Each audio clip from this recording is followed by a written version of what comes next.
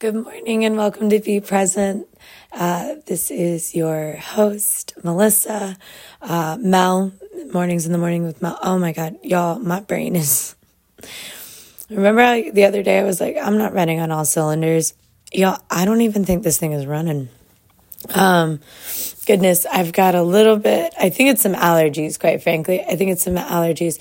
But I wanted to hold myself accountable and I wanted to show up, because I'm really trying to work on that in my life.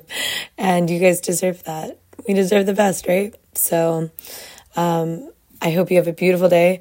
Whatever little way you show up for yourself, whether it be small, large, the most profound thing in the world, or just the most simple thing that makes you smile, I just want you to know you deserve it, and I'm proud of you, and I hope you have a beautiful day, and I promise we'll talk soon. Probably going to take the weekend off to heal up, because I think I only make it a little bit sicker right now, and that's okay. I need rest. That's what my body's telling me, and boy howdy, I'm going to listen. But I will talk to you guys on Monday. Have a beautiful weekend. I will talk to you soon. I'm proud of you. Bye.